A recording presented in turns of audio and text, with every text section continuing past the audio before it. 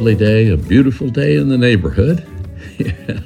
As I record this morning, it's early. The sun is just peeping over the horizon, and you may, in fact, hear doves cooing in the background, or we have a family of red-winged blackbirds here around our house, and they have a particular trilling sound that's pretty from our perspective.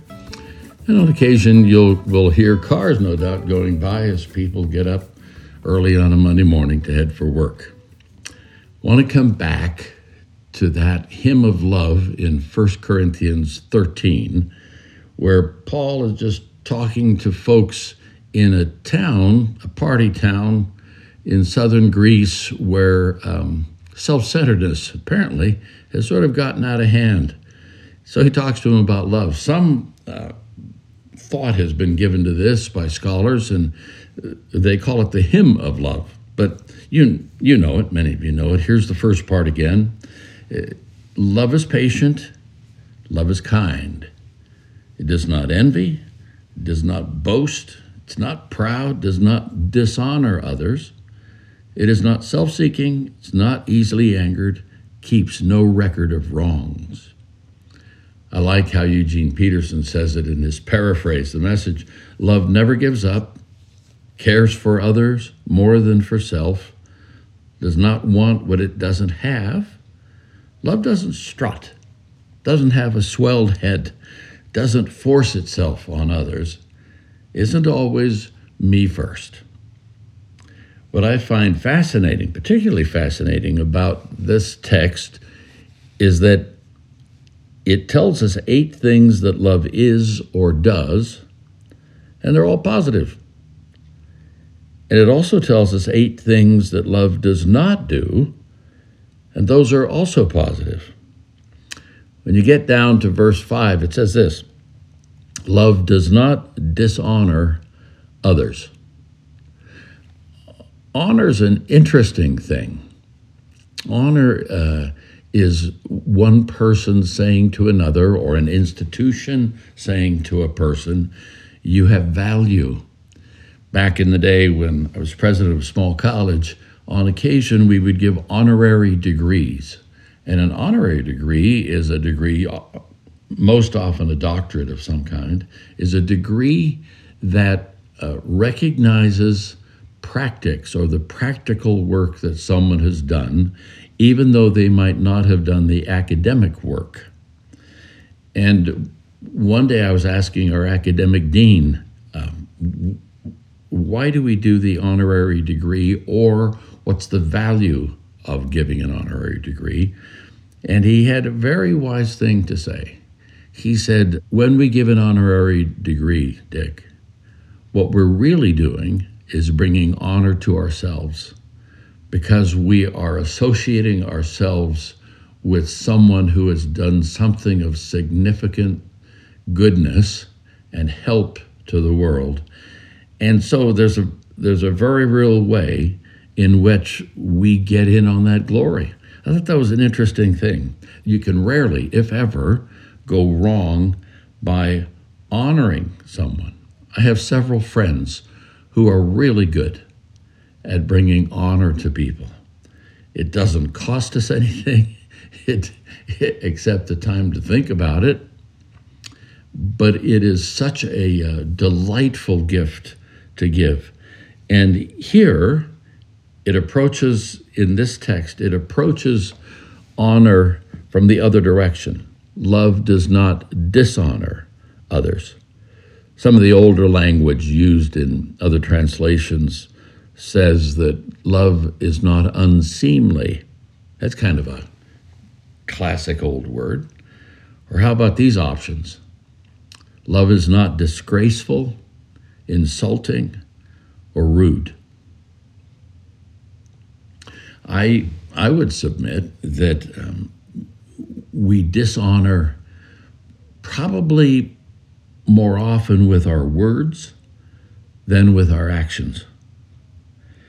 There's this thought that out of the fullness of the heart a person speaks. And when a person is rude, insulting with words, If it were a physical act, it'd be walking up to someone and slapping them in the face. Just a few examples. When we criticize people, verbally in particular, we devalue them. We criticize people because we're trying to get them to change. We criticize people to protect our egos or place blame, oftentimes instead of addressing our own issues. Sometimes when words get out of hand, we say, well, I'm just defending myself. It's defensive language. My experience would be that might be true. It really gets out of hand when we go on offense with that kind of language.